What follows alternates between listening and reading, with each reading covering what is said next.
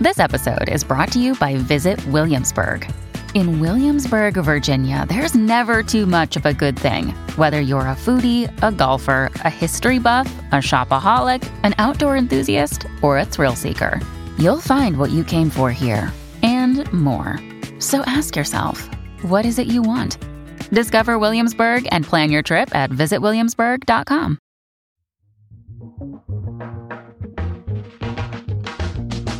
Welcome to If Then, the show about how technology is changing our lives and our future. I'm April Glaser. And I'm Will Oremus.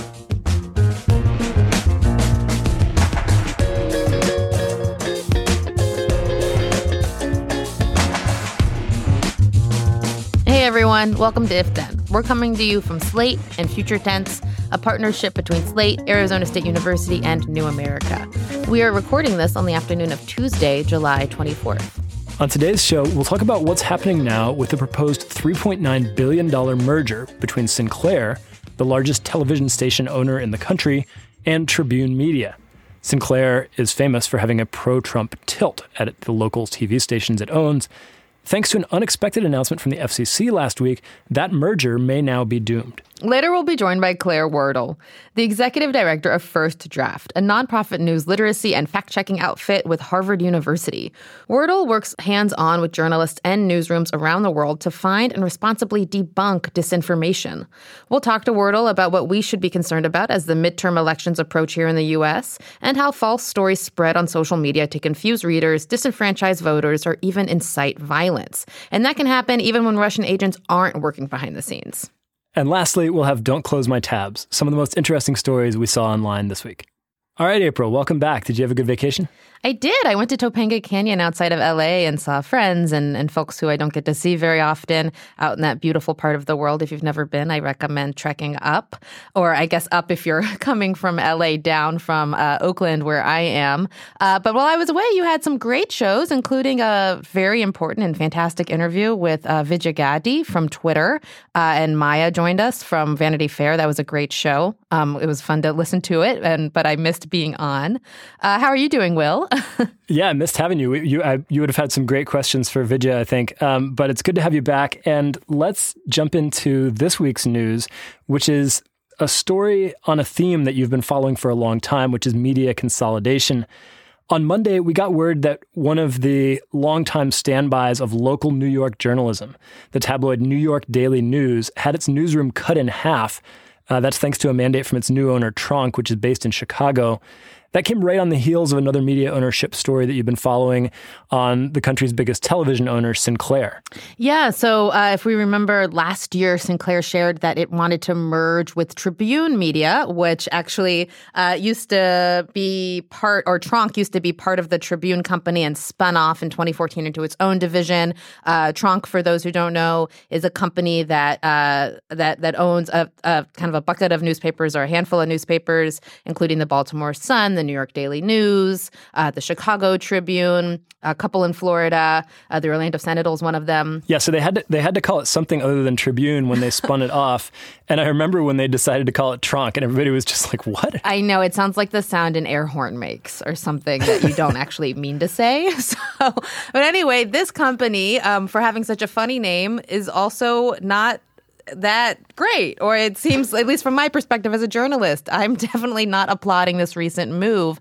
They cut, as you said, the New York Daily News in half. I have a question on that, though. Do you know why they call it a tabloid? I'm reading this story. What makes the New York Daily News a tabloid instead of a newspaper? Because they do a lot of hardcore journalism, and they've won several Pulitzers for their investigative reporting. I think of a tabloid as something that would have a bunch of celebrity gossip. Oh, I think I do know this one, actually. Yeah, so this is totally going back aside, but I'm curious. Going back to my media studies classes from college. But yeah, it's a tabloid because of the size of the paper. Technically, okay. It was printed on a tabloid size sheet, and for a long time, newspapers would sort of differentiate their style based on whether they were a broadsheet, which is the big full size papers like the New York Times, or whether they were a tabloid like the New York Daily News and New York Post. And the tabloids, the word gets a bad reputation because they're the supermarket tabloids, which are full of of what we now call fake news, like the National Enquirer. But the reality is a lot of big city tabloids, including the Daily News, had a reputation for very hard-hitting reporting. Right. But they just had a more casual, more colloquial style. They were sort of more like the newspaper of the masses rather than the one that's pitched at the elites or that's the paper of record. Right. And the New York Daily News often had its cover with these just wonderful cartoons, often targeting Trump since he became president, or actually even before he became president. But that staff was cut in half as of Monday, an announcement that came from Trump. Now, the New York Daily News used to employ about 400 journalists in 1988, but after Monday's cuts, the newsroom is now down to just 45. And I think that's just really illustrative of the gutting of local newsrooms. And it really brings to light the fact that the biggest threat to journalism in the U.S. Isn't the constant kind of berating from Trump, but actually, owners of newspapers and media companies that are trying to make as much money as possible with the most bare bones staff they can. And we've just seen so many jobs cut. I feel like it's every month we hear about another local paper, another group of papers even suffering severe job cuts. But I want to talk about kind of something that helps lead to those job cuts. And that's something that happened with Sinclair, which is when media companies combine, right? When they merge. And so when we have one company that is able to own a lot of local publications, they often try to cut corners, share resources, fire journalists. And when news came out last year that Sinclair, which is the country's largest television station owner, it has something like 191 stations to its name, wanted to buy Tribune Media, which for about 40 stations, which would increase Sinclair's holdings to about 230-something stations. That meant probably the inevitable loss of jobs, right? It meant that newsrooms would get cut, that resources would be shared, that programming would be shared. It also meant, though, that those stations that would come under Sinclair's umbrella would probably also have to adhere to, Sinclair's conservative-leaning bias.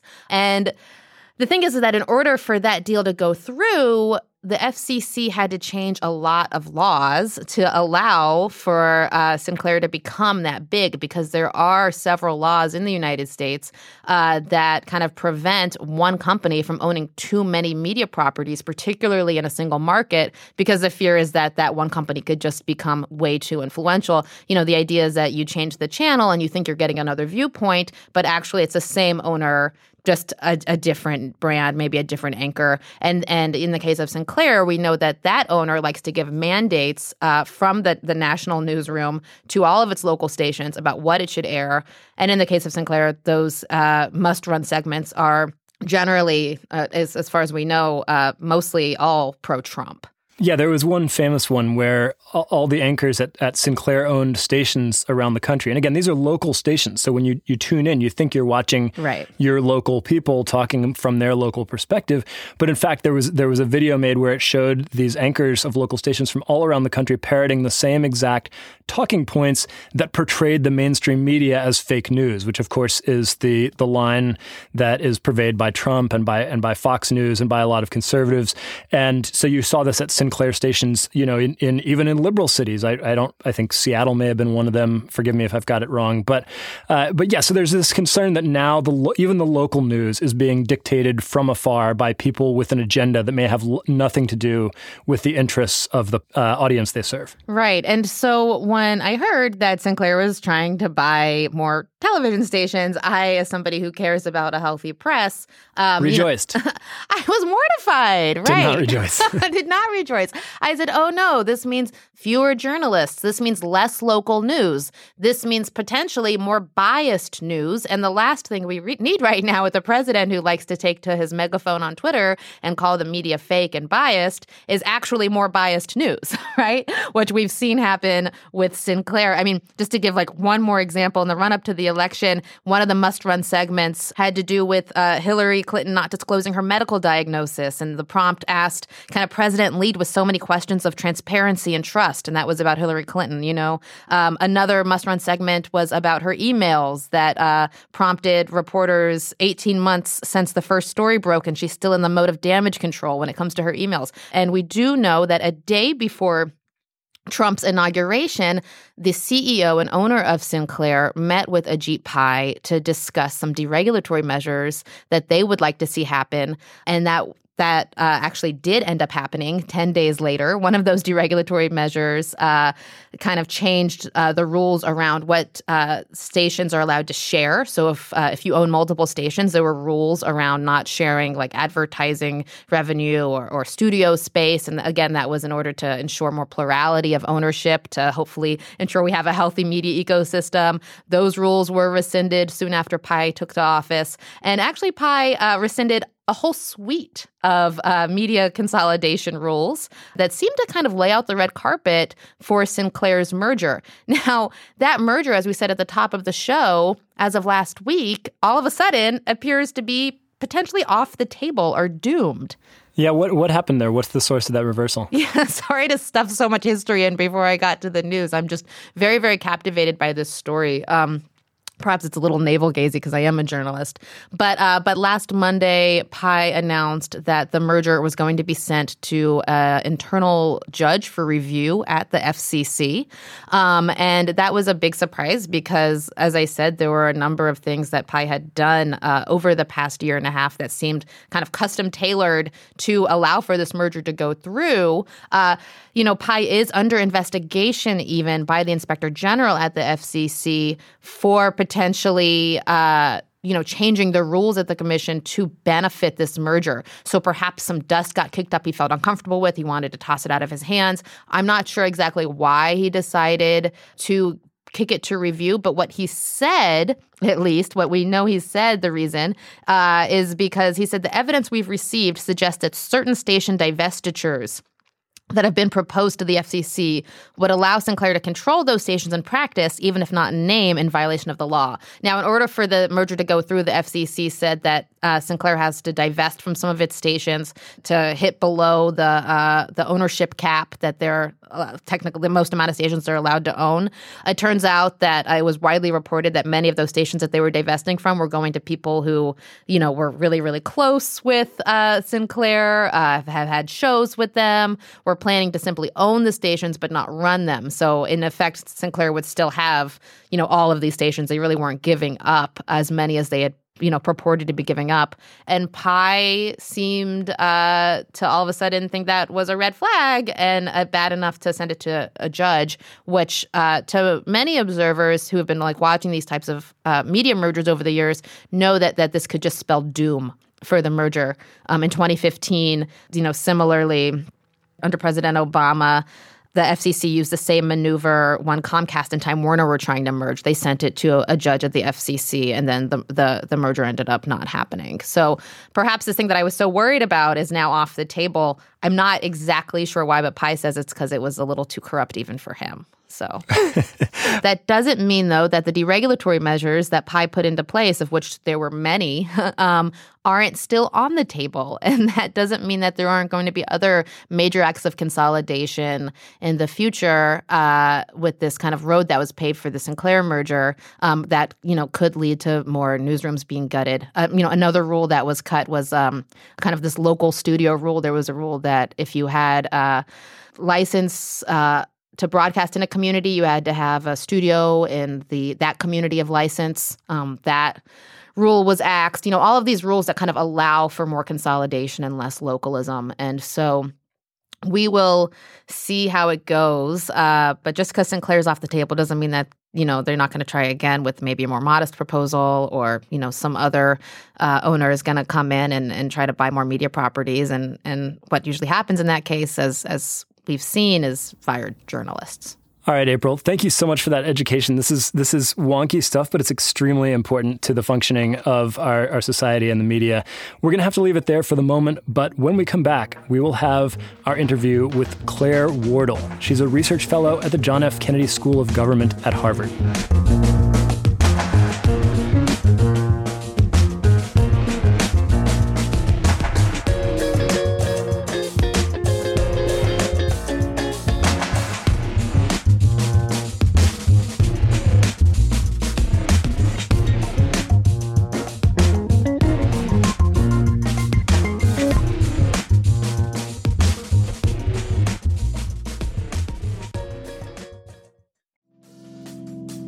Reboot your credit card with Apple Card, the only credit card designed for iPhone. It gives you up to 3% daily cash back on every purchase. Plus, Apple Card has no fees, not even hidden ones. Apply for Apple Card now in the Wallet app on iPhone. Apple Card issued by Goldman Sachs Bank USA, Salt Lake City branch. Subject to credit approval. Variable APRs for Apple Card range from 19.24% to 29.49% based on creditworthiness. Rates as of February 1st, 2024. Terms and more at applecard.com. Our guest today is Claire Wardle. She is an expert on verifying information that circulates on social media, like news. She is the co-founder and leader of First Draft, a nonprofit focused on addressing misinformation and disinformation online. Previously, Dr. Wardle was the research director at the Tao Center for Digital Journalism at Columbia Journalism School. She's worked with newsrooms and humanitarian organizations around the world. She joins us now from the Harvard campus, where she is a research fellow at the John F. Kennedy School of Government. Thank you so much for joining us, Claire. Thanks for having me. So I actually want to start with definitions because you're an academic and we all know academics love definitions. I want to know what you mean by misinformation, or what we should mean, rather, by misinformation and disinformation, because the problem has often been reduced down to the term fake news, or as Facebook calls it, false news. And I guess I kind of want to know, what are the different types of not accurate information out there, and how do you define the space? So you're right, I do love definitions, and that's partly because this space is really complex. And so that term, F*** news, is just used as this like throwaway term, and we're not actually clear what we mean. So misinformation is false information, but the people who share it don't realize that it's false. So that's my mum resharing an image of a shark during a hurricane that she doesn't understand is not real. Disinformation is also false information, but it's actually shared by people who know it's false and they're trying to do harm. And I also talk about a distinction called malinformation, which is actually genuine imagery or content that is used to cause harm. So that could be, for example, leaked emails. They are genuine emails, but they are shared to cause harm. It could be revenge porn. It could be an old image from a previous breaking news event that recirculates. That is a genuine image. So the reason that those definitions are needed, I think, is because this is a complex space, and that one term does not reflect that complexity. Right. And so as journalists, the concept of F*** news, as you put it, or false news, or not quite correct information is kind of really offensive to us, because our whole job is to not write false news, right? If we do, we'll be fired. And so I and Will, we have a bias against false reporting, right? That's what we do. And with that, I'm curious, what would you say the role is of journalists in fighting disinformation?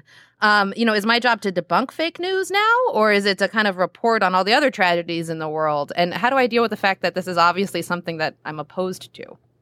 Well, you're absolutely right. And that's why people go, oh, you're stupid not using that term. The reason I refuse to use the term is because it's actually being used against the news industry. It's been weaponized, and it's being used by particularly politicians around the world to describe any type of information they don't like. And when it's been used and targeted against, I'm just going to use the term, the mainstream media, which does have professional standards. It does have fact checkers. It does have multiple pairs of eyes looking at things. It does have a corrections policy. Then it's really important that we're distinctive when we use these terms. So actually, when you talk to audiences increasingly about what do you think when I use the term fake news, increasingly the numbers are going up, because people go, I'll tell you what's fake news, Claire. It's the mainstream media. So we've got a problem here, is that we in the journalism space are using a term that's not being used by the audience. To your question about, is it your job to debunk it? It's also a really, really important question, because ultimately 20 years ago, journalists never really had to deal with the stuff that wasn't true. It ended up on the cutting room floor. It was the things that people said, well, we deal in truth. We're journalists. But the problem now is that because audiences can get the same information as you as journalists, for example, during a breaking news event, they want help navigating that information ecosystem. They are looking to journalists to say, is that post that's going viral on Twitter, is that true? Is that video on Facebook, is that true? Can you help me navigate that? So what that means is increasingly newsrooms have had to play a role in helping audiences navigate this space. Right. And so, Facebook and YouTube, they've kind of had this flattening effect, right? Where any random person that wants conspiracy theorist or grassroots journalist even, which I would say is a good in many ways, they can amass influence as broad as a verified news organization, right? And platforms have certainly played a role in the disinformation crisis that we're in now, where people often don't know if what they're seeing is true or not. What do you think the platforms can be doing going forward? So a big part of this is that, the iPhone was created in 2007. A lot of these social networks were created in 2004, 2005. Our brains are trying to catch up with a new type of information. So to your point, April, you're right. Every post on Facebook looks identical, whether it's from the New York Times, whether it's from Slate, whether it's from some crazy conspiracy blogger. They look identical in Facebook or YouTube. And so our brains are desperately looking for heuristics, which are these mental shortcuts we need to help us make sense of information. So in an age of gatekeepers, when we used to go to a newsstand and give somebody some money and buy a newspaper, our brain would be like, I'm about to consume some news. Or at 7 p.m., we'd hear the bongs and it was like, bong, bong, bong, this is the news. And our brain would be like, this is the news. Now, news is a mixture of the fact that a friend is hungover, another friend is pregnant, and there's just been a new chemical weapons attack in Syria. And my brain does not know how to make sense of all that information in a feed where everything looks the same. So you're right, we've had a flattening kind of move in all of in terms of our information ecosystem, but also visually everything looks the same, and we haven't made up for that. And I hope in 30 years' time we'll look back and be like, oh, do you remember 2018 when everything looked the same? Because I think we'll look back at this period and say we weren't helping ourselves. Our brains are struggling, but with the amount of information we consume every single day on these tiny smartphone screens, we just haven't thought about how can we help our brains. Right. It's hard to know what's the top shelf information and what's the well, exactly. Right? Yeah. Tell us a little bit about the negative effects of misinformation. What's the worst that can happen? So the other reason when I think about this is I would argue there's a mixture between somebody creating a hoax. Let's go back to that shark example. Somebody photoshops a shark into an image from a highway and says, this is from the latest hurricane. That's not great, but I would hope many people now might just say, oh, there's no problem with that.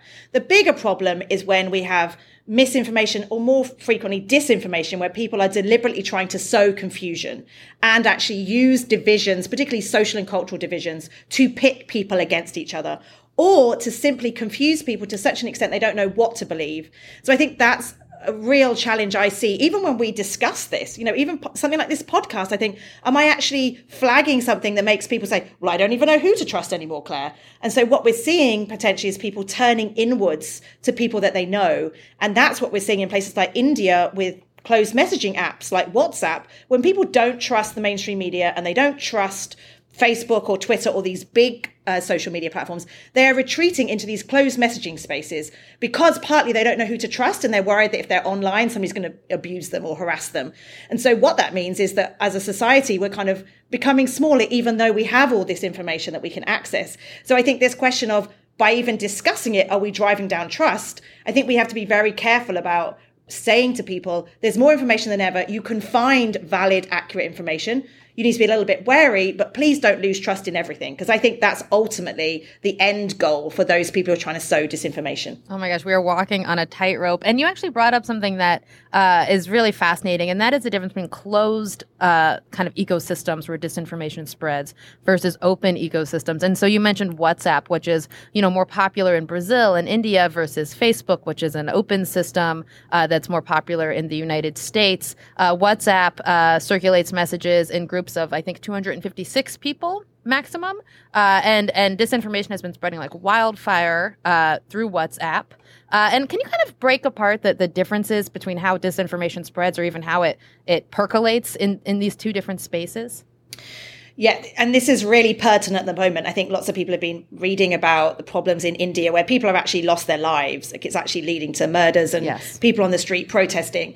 And in many ways you hear people say, yes, because social media like WhatsApp actually shouldn't be described as a social media platform. You're absolutely right. It's a closed messaging app. And you're right to say that people can be in groups of up to 256. The average size of a group tends to be about 6. So what that means is you have people in very many of these small groups. So we are used to thinking of in a broadcast way. So whether it's radio or whether it's Twitter, we think about, well, there's one message, and with social media, it can go everywhere, or radio allows it to go everywhere. With WhatsApp, we don't have that same mechanism, but it's jumping very, very quickly between trusted peers. So on Twitter, you might say, well, that guy's an idiot. I don't trust him. In WhatsApp, you're more likely to be in a group with your best friends or family or co-workers, which means, again, going back to that conversation about our brains are looking for those heuristics. So actually, if you get forwarded a piece of information from your best friend, your brain's like, don't really need to check that out because Martha's always right.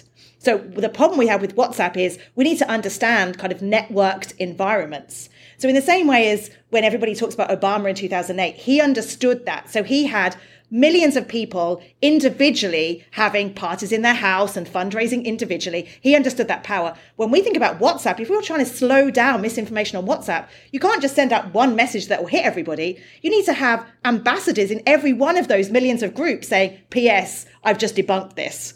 So that is a huge challenge. And, within the journalism and communication space, we've never had anything like that. We're kind of back to the era of people in their living rooms and I'm British, in their pubs, having conversations within small groups. That's the challenge with WhatsApp. It's a very different beast to the social platforms we've had before. Right, and this information kind of gets seeded on WhatsApp then, right? So there might be a piece of disinformation that somebody receives and then they just spread it. Yeah, absolutely. And so, for example, in India, there's one particular political party that really understands WhatsApp, and they have, 1,500 operatives starting lots of small Facebook groups, and then even more are started. And so they understand that networked environment. They understand that they need to create these small groups with tight people because they are trusted nodes. And that's why I say we need to kind of understand a network society, because it basically mirrors society much more closely than a Facebook or Twitter. We don't normally stand with a megaphone and talk to thousands of people like we can with Twitter. WhatsApp is like our own little rumor mills. Because that's the other thing to remember. As humans, we can't really stop this because we've always loved gossip. We've always loved rumors. Because if somebody tells me right now that a best friend is having an affair, am I going to verify it? Probably not. I'm going to pick up the phone and talk to somebody else about it. So when we have those issues with WhatsApp, that's what's happening. It's taking advantage that as humans, we connect with other humans through information at an emotional level, not necessarily a rational level. And that in a place like India, where people are they've come to the internet much more recently, they haven't necessarily understood how you need to check information, how everything you see online isn't true. But at the same time, remember, a lot of the times they're getting information from trusted friends, which means their brains are much likely to say, oh, okay, I'm not even going to check. Yeah, to me, that's a fascinating point. And for one thing, it's a good reminder that misinformation is not just a newfangled phenomenon, right? I mean, it's technology is enabling it, and algorithms that make stuff go viral are maybe making it worse. But we've probably always had misinformation in human networks, word of mouth networks. And Twitter, it feels toxic or scary sometimes because strangers can yell at you, but you're highlighting that there's a downside to a site where strangers can't yell at you and tell you that you're wrong or correct your information easily. But I wanted to ask you about the standards that the different social media platforms are using to determine what content is allowed on their platform and what isn't. I mean, historically, platforms like Facebook and Twitter said, look, it's not our job to decide what people can say. We just are connecting people and they'll say whatever they want to say. Now they're accepting more responsibilities, but they're trying to make these distinctions because they don't, obviously they don't want to be in the business of regulating everything everyone says. So you get stuff like Mark Zuckerberg at Facebook saying that he doesn't take down posts that are denying the Holocaust because maybe, he can't discern the intent. Maybe the people really believe that. And so they shouldn't be banned just for saying things that are wrong because we all get stuff wrong. You also hear a standard, Facebook has a new policy where if there's misinformation that could lead to physical violence in the real world, then they'll take that down, but they won't take down other types of misinformation necessarily.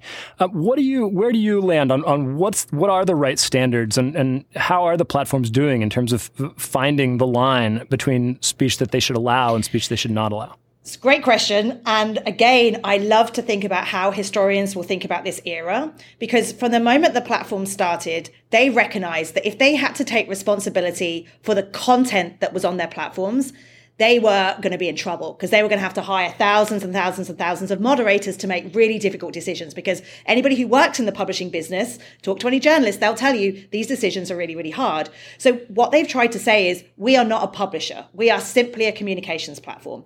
And now what you see is this kind of frustrating wrangle where people go, Zuckerberg, just admit that you're actually a publisher. And he's like, no, we're just a communications platform. And it goes round and round and round. The truth is they are a hybrid. We have never had anything like a Twitter or a Facebook before, or a YouTube. And so what the problem is, we haven't caught up in terms of regulation or legal frameworks. So we're in this tussle. And so what we're seeing is that evolution. So at the very beginning, they wanted to make absolutely no editorial judgments whatsoever. And I think one of the first cases where they took down content had been a beheading, I think in Syria. And actually Facebook said, okay, we will take this down, or Twitter did. And that was almost the first stage. And then they started saying, okay, we're going to take down pornography and extremist content because that's actually illegal speech. And so when we had speech that people agreed was illegal, they could stand behind that because they said there's a legal framework. What they hate is this middle ground, this gray area. And they've been trying to hold back and say, we don't want to have to make decisions. The minute they said this week or last week, when they said in Sri Lanka, we're going to have this pilot to say anything that may lead to violence, we will take down. Now, this is a huge step, and I actually think a step that they need to take, and it's come about because of pressure, because we've seen violence in places like Sri Lanka and India, and they're under huge pressure, both from regulators and civil society, to do something. But I think that just shows a natural progression that they're going to have to own up to the fact that they are publishers, and they're going to have to actually hire a lot of moderators. And I think even this time last year, there was a lot of discussions about Facebook Live, and we were seeing people committing suicide. We were seeing drive-by shooting. It was awful. And it was like, you can't possibly let this happen on your platform, Facebook. And Mark Zuckerberg said, we're going to hire 10,000 moderators. We're going to put AI on this to help us, alert us to the signals. And lo and behold, I mean, it is happening, but to a much, much lower level. The truth is, they, I think, just going to have to hire incredibly high numbers of moderators across the world who speak local languages, have local context. And I think that's just what they're going to have to accept. And if they don't, we will see very, I think, oppressive regulation, which they don't want either. So I think they're just going to have to throw a lot of money at this problem. That might affect their massive profit margins, but it's so massive. I think that they can be they might be able to take the dent. Yeah. Claire Wardle, thanks so much for joining us. It was great to have you. Thanks very much for having me. All right, one last break, and then don't close my tabs. Some of the best things we saw on the web this week.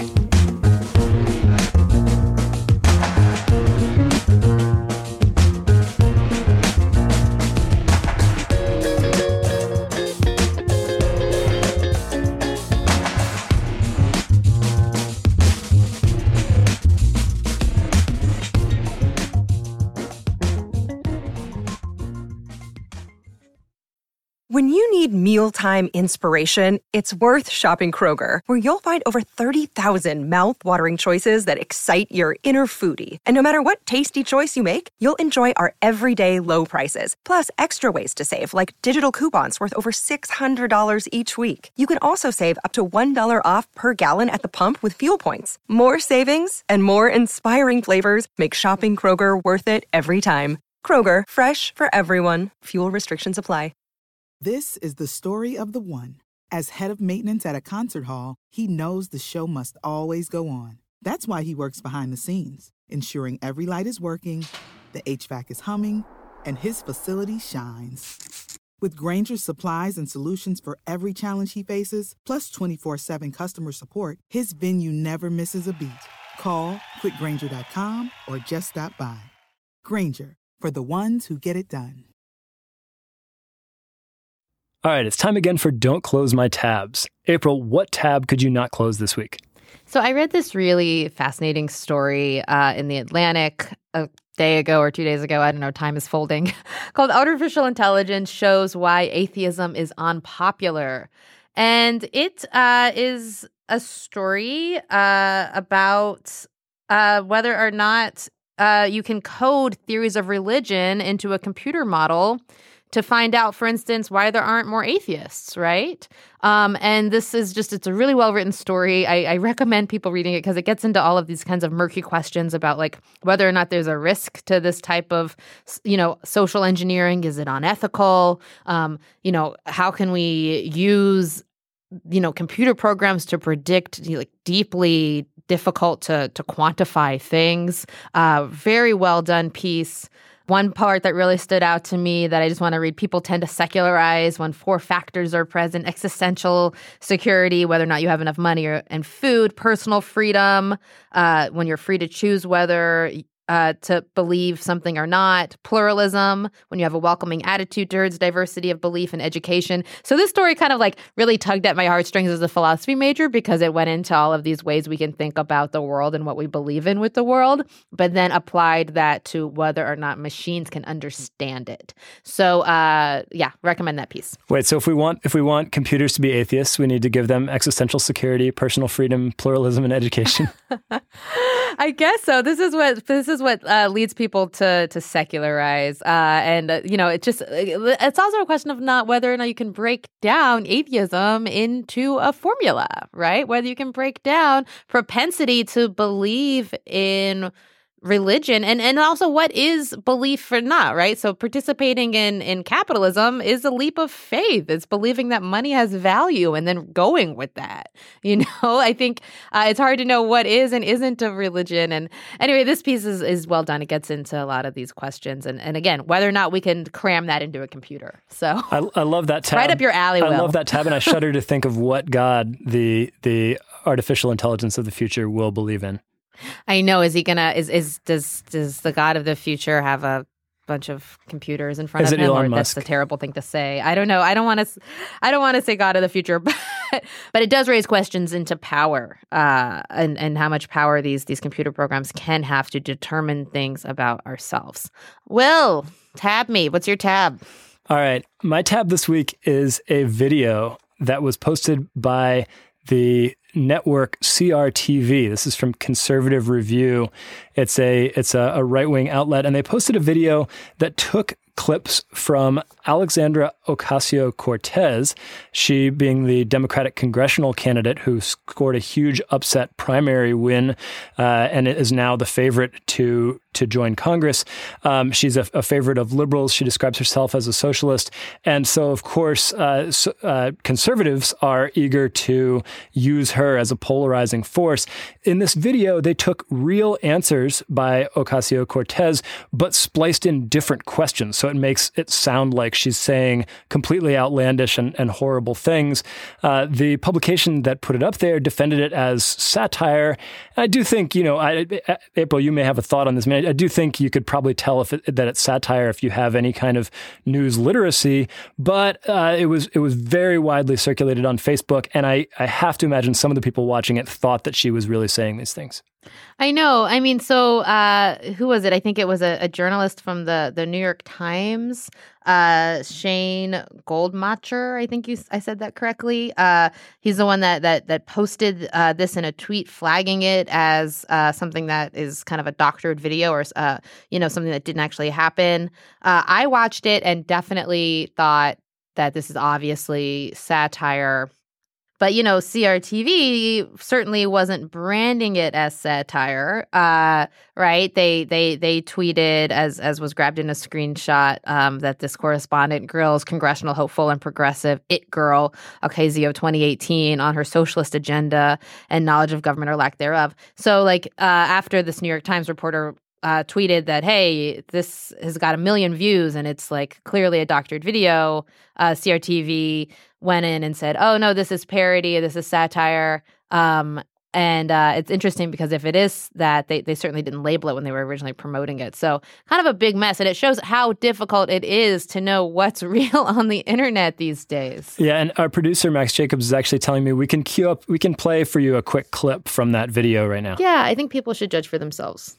How do you respond to the people who say that socialism has never worked? Capitalism was the most efficient and best economy, perhaps. Abject poverty is at the lowest level it's ever been because of capitalism. Well, I think the numbers that you just talked about is part of the problem. I don't understand.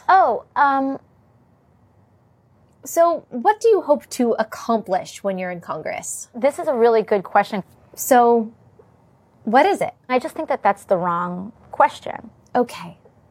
So why should voters vote for you? You vote. It's democratic. Yeah, okay, yeah. So right. Well, I think it's interesting when you see it as a video, you're definitely at least I was this is satire. But when I hear it kind of extracted, just the audio, I could see how one could be confused. Yeah, and I think we're in a time when people are really ready to believe the absolute worst about their political opponents. And I think this plays to that. Right. That is a very interesting tab and debate this week that we will continue to have. And that wraps it for our show. You can get updates about what's coming up next by following us on Twitter at IfThenPod. You can also email us at ifthen@slate.com. We've been getting your emails. Keep sending us your tech questions, show and guest suggestions. And we swear that one of these days, very soon, we will get to an episode where we go through some of these questions and answer them to the best of our abilities, or maybe even bring in an expert to help us answer one or two of them if we can. Seriously, we've all just been traveling and the news has just been moving under our feet, but we're going to get to them. Keep sending them. We love hearing from y'all. You can follow me and Will on Twitter as well. I'm at April Laser and Will is at Will Oremus. Thanks again to Dr. Claire Wardle. You can follow her on Twitter at CWard1E. And thanks to everyone who's left us a comment or review on Apple Podcasts or whatever platform you use to listen. We really appreciate your time listening to us, and especially your time hitting that 5-star button on the review and putting a nice note about the show on there. Thanks for everyone that's done that. And if you haven't, please do so. If Then is a production of Slate and Future Tense, a partnership between Slate, Arizona State University, and New America. Our producer is Max Jacobs. Thanks to Jesse Nichols at Fantasy Studios in Berkeley, and thanks for the burrito. Thanks to Don Allis at A Room with a VU in Santa Barbara. We're going to see y'all next week.